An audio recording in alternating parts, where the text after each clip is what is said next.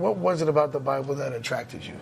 I think looking at when I first saw the Bible, I was at I guess it was a camp, and they had a bazaar, and it's embedded and burned in my brain of looking at the first 3 words of the Bible, in the beginning. Wow. So even looking at just a youth worker, just put her finger on that, and so I was probably 7 years old, and just had a bazaar doing fun things and people in costumes, and that finger right on the in the beginning. In the beginning.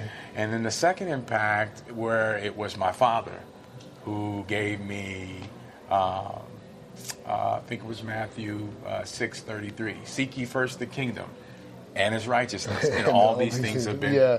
And I was estranged from my father, so I wasn't raised by him, but I was going through something in '92. Yeah. And I felt compelled to call him. Right. And that was the first scripture he gave me. Wow. And even with your name, the name James, the Word of God is, I know some people think it's in the book, but it's everywhere. And and that's what we're going to discover. So we're going to explore more of the Bible Museum. We'll see you soon.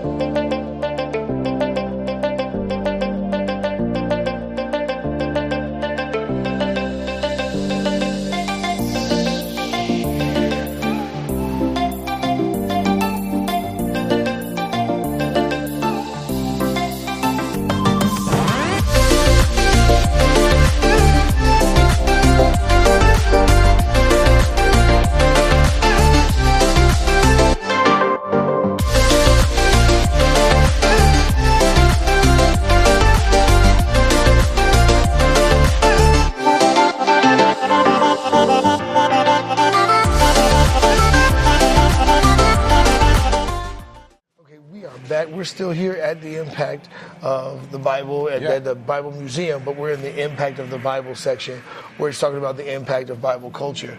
So besides your personal life, where have you seen the influence of the Bible in your reality, in your day-to-day life? Definitely the arts. Of course, I think the fashion a little bit, but it seems like when I look at the scripture, it's kind of more the outdated things. But I also understand that there's things that are retro. There's nothing new under the sun. Of course. So when you talk to DC, you can say one thing, and 5 hours later, you're learning the history of it, you're learning where it came from. Right. The same way you're a wordsmith, you're also a lifesmith. Right. But the obvious also in the Bible is that it's literature. Right. And so, of course, it's impacted writers, and there's the dynamic of wisdom and poetry, and, of course, the historical chronicling of certain events. And so that is the first. It's a literary work, so when which is artistic. When you say that, it sounds like you're saying like the relevancy of the Bible is beyond religion. Way beyond. Beyond. Yeah. And so it's what happens when you try to keep it in religion? Well, of course, it's stifled. It's stiffened. Right. It has no room to move. And I got it. There's things that are linear that most people, they want to see it so bland and so staunch. But when we think about the creative arts, we're creations. Yeah. So the scripture says that we're fearfully, wonderfully made. So we're also unique, and there's a diversity in that.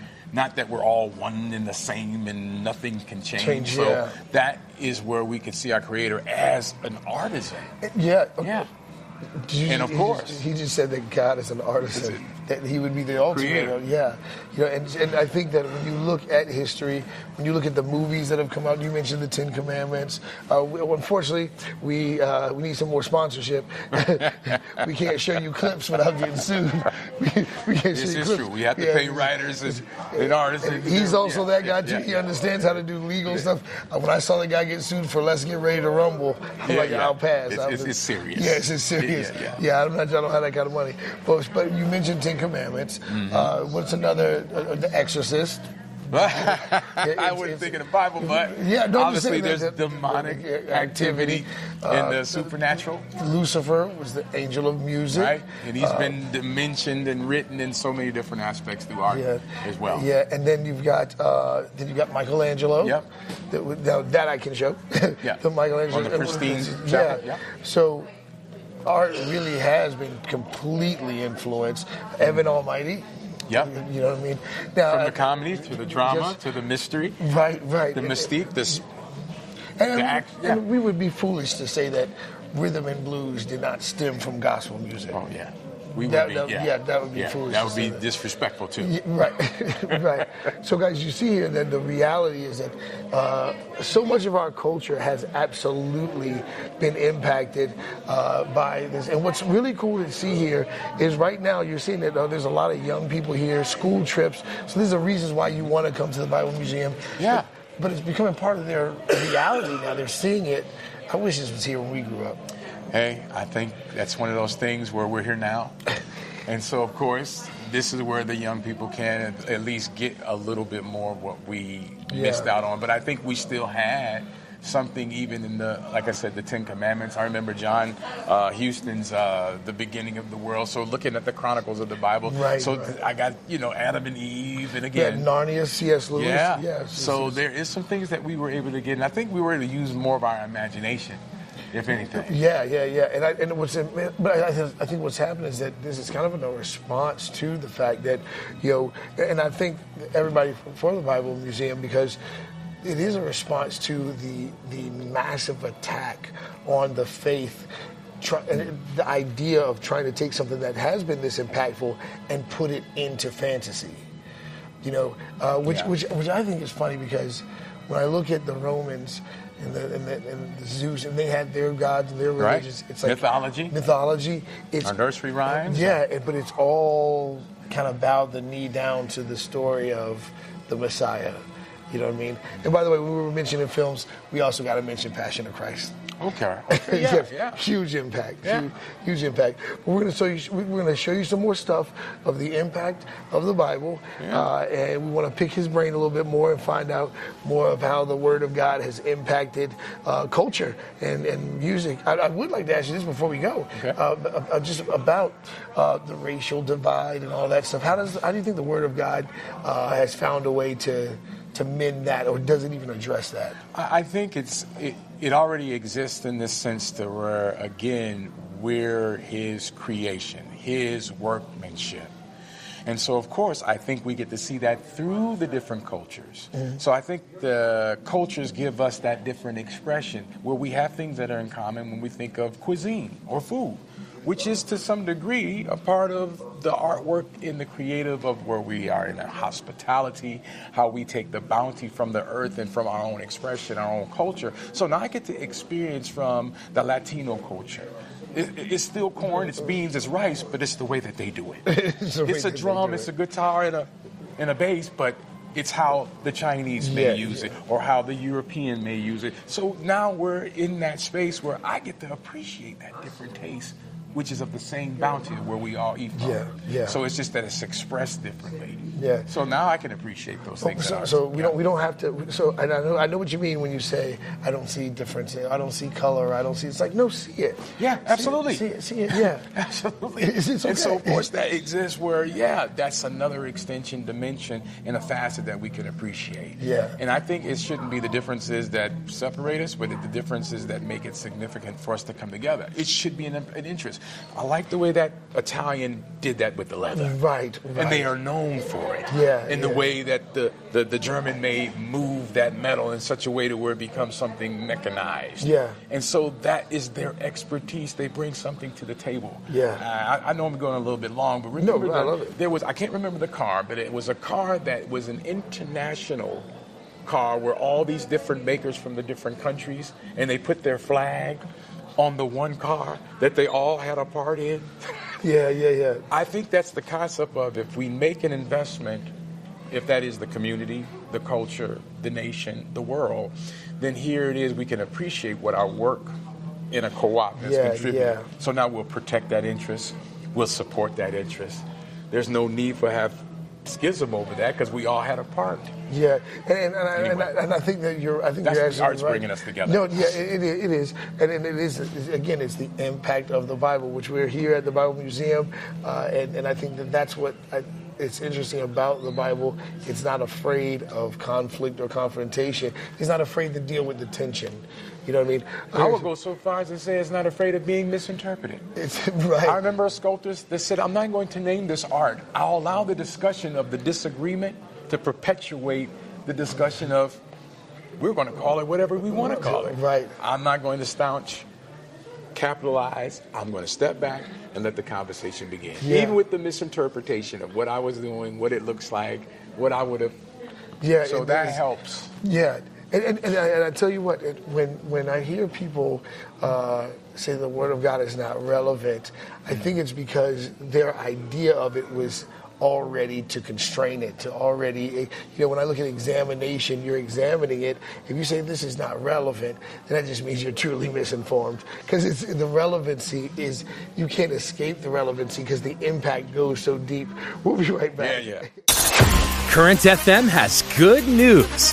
The FCC has approved our application to triple our radio signal. We get to go up in power. We've been praying for this for so long, but we can't do this without your help. We are asking you to help fund this power increase, as we'll need to buy a bigger transmitter and antenna. The price for these items alone will be approximately $75,000. Can you help us reach the amount needed so we can quickly get the power increase up and going? You can easily donate securely online at currentfm.com. You can also send in a check to Current FM, 3500 Virginia Beach Boulevard, Suite 201, Virginia Beach, Virginia 23452. We are nonprofit and tax deductible. It's because of your prayers that we received favor from the FCC, and we can't thank you enough for those prayers and for your financial support through the years. Help Current FM in reaching more people and seeing more lives changed in the years ahead.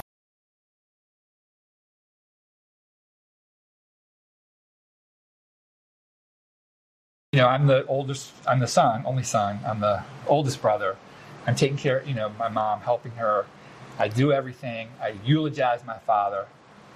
I'm the guy. You're that guy. I'm the guy, right? So about 3 months later, I'm cooking dinner. I'm making hamburgers. Right. And I just start raking sobs. Right. My wife running out, what's the matter? I'm like, I miss my dad. It's the first time I cried. And so I talked to my pastor. I said, I miss my dad, and I broke down crying. He's like, what's the matter with you? You should cry all the time.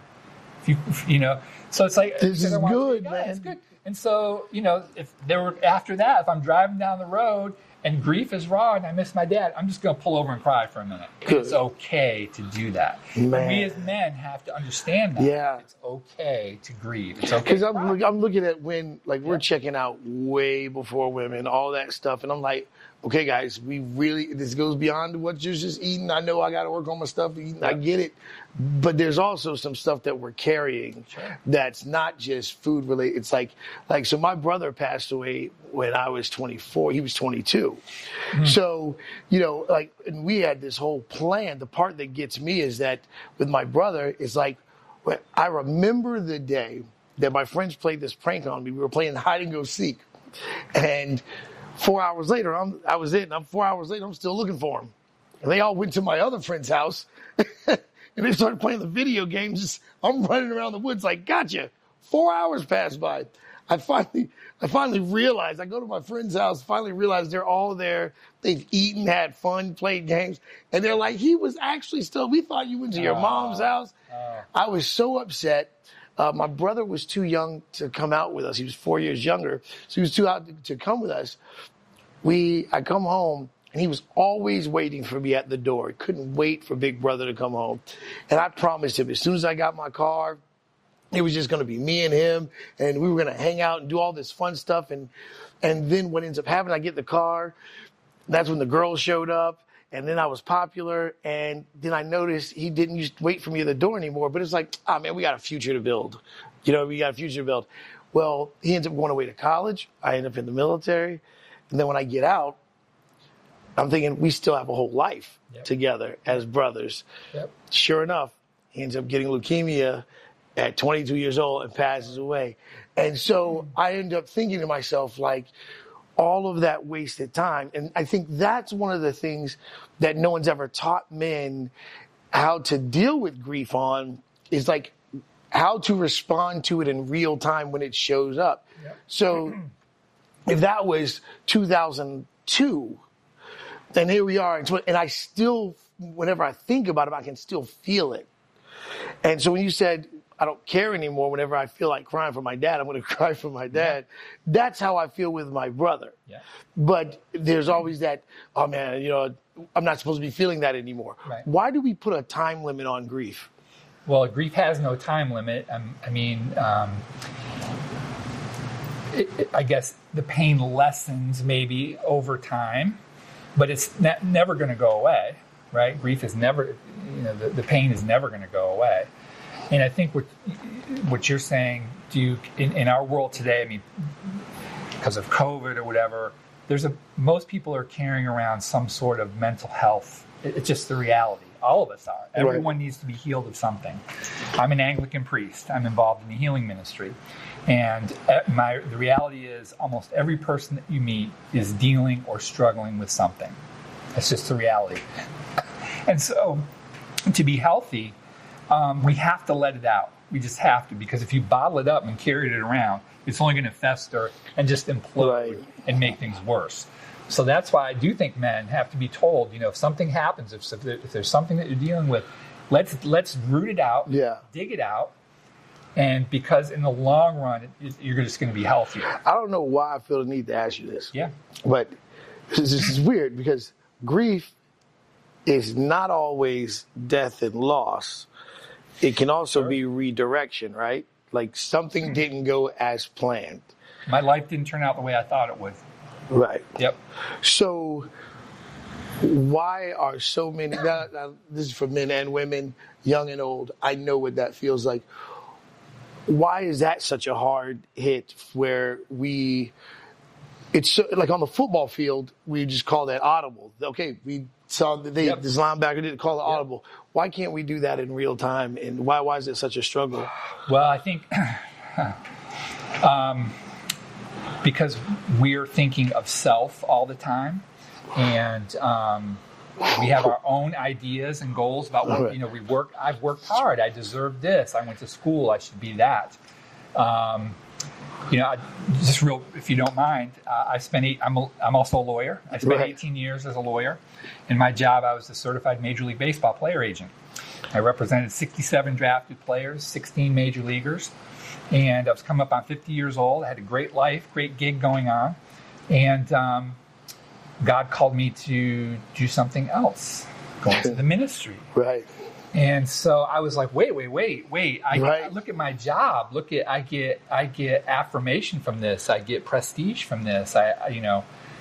God, you want me to give that up to go work in ministry? Really? No, you're being real. So yeah, let's be real, right? So it's like, what's up, God? But the reality is, it's as a Christian, you have to trust God. He has a plan and purpose for you. I know that sounds, trope, cliche, but the reality is, the creator of the universe knows each individual person, knows the number of hairs on their head, knows exactly what you're doing. He has a plan for you. It's a plan for good. Sometimes the plan for good requires a little pain. Right. Okay, but he has a plan for good. He's always working, even if you can't see it. Right? God is always working behind the scenes, on you, for you. Yeah. And so, but we, in our materialistic Western... That's what I was going to say. People want to see too. Hey, I did this. This should happen to me. I deserve this. And so that's maybe where the grief comes in. Right. Because surrender. Part of being Christian is surrender, right? Which is funny, because part of being American is having control. Control. It's a direct contrast. Control, isn't it? Yeah. And so, and what does C.S. Lewis say about that need for control? It's all about surrender, right? Everything you have, as a believer, you have to surrender your whole life to Christ, all your circumstances, and trust that God has a plan, and it's good. But it's just that I try to explain to people, your feelings have voices attached to them. Sure. And like you can literally get redirected by the voice that you're feeling. So this surrender, you're surrendering to a voice that doesn't even sound human. Yeah, and Lewis has a lot to say about emotions, and not letting emotions, we're all human, we all have emotions, but we can't let them control us, right? We can't let our emotions. Lewis has a lot to say about that. So Lewis really has two purposes. Number one, you look at his own life, which was not perfect. Right. And you see some of the things before Lewis became a Christian. He did some shocking things.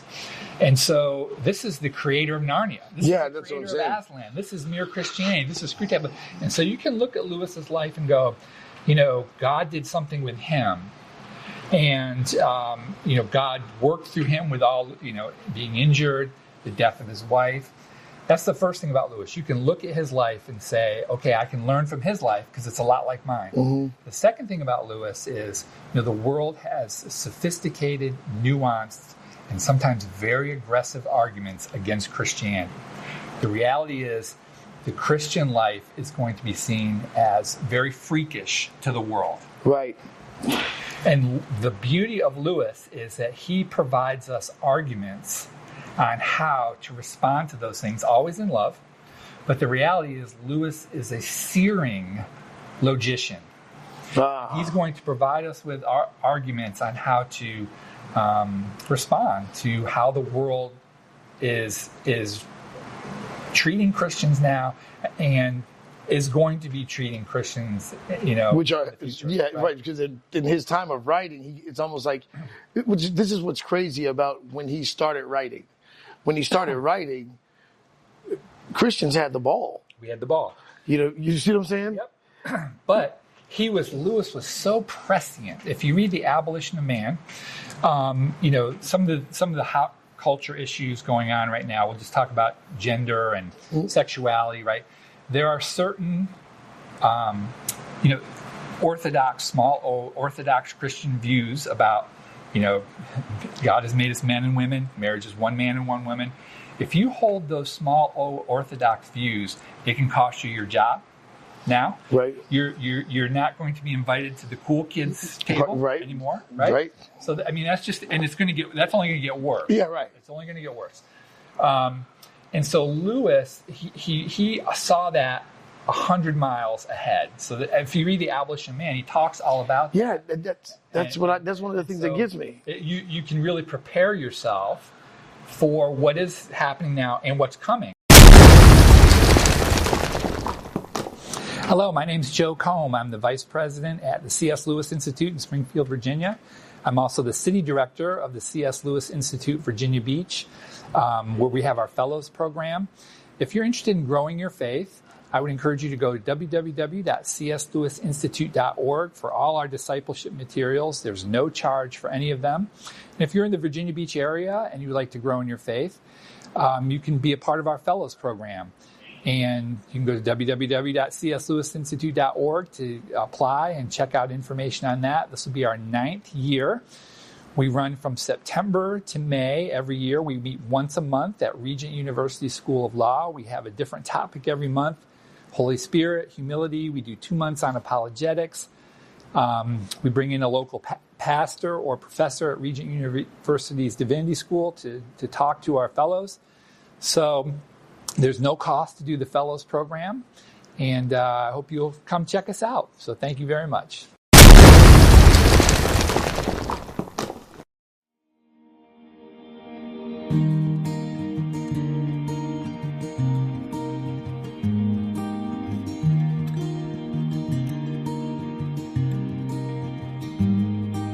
You believed the lies that said you were nothing, laying on the floor in the bathroom crying, feeling all alone in the dark, so broken.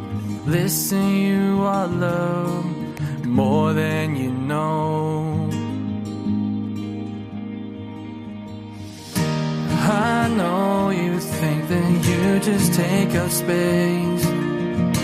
I know you feel like you must have no place in this world. But listen to me, dear, I'll I'll shout it from the rooftops so everyone can hear. You're a beautiful display of amazing grace. Oh, how sweet the sound of hope calling your name.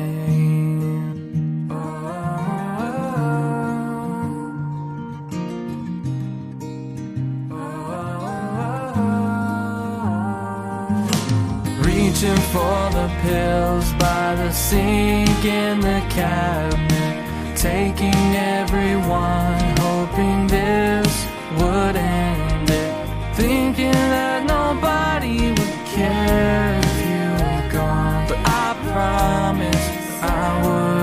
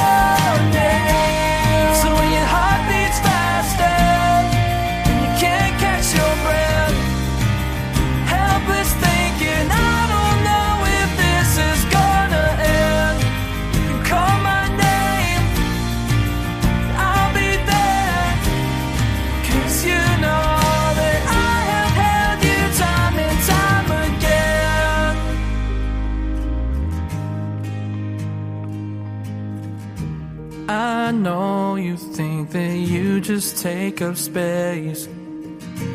I know you feel like you must have no place in this world. But listen to me, dear.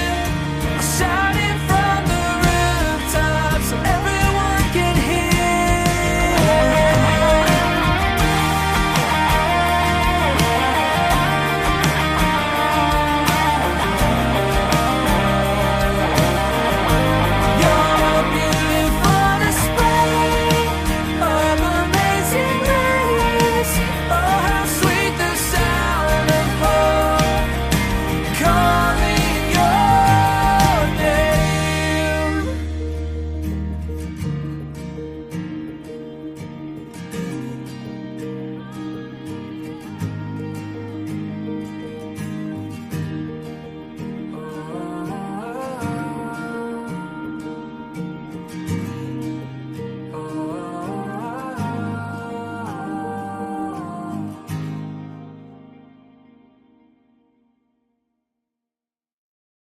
Hi, I'm Robert Shepard.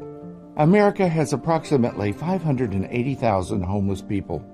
My area of Virginia estimates 5,783 people living on the streets. A Google search can show the homeless number in your state. You can make a difference. Please send a message that God loves the homeless and has not forgotten them. Go to www.comingsoonjesus.org and click on Fundraising. Purchase the Coming Soon Jesus t-shirt or hoodie. The CSJ team delivers the shirts and hoodies to homeless shelters, churches, and even directly to the homeless. Together, we can make a difference. Together, we can help the homeless. Please go to www.comingsoonjesus.org. Purchase a t-shirt or hoodie for the homeless today. God bless you as you bless the homeless.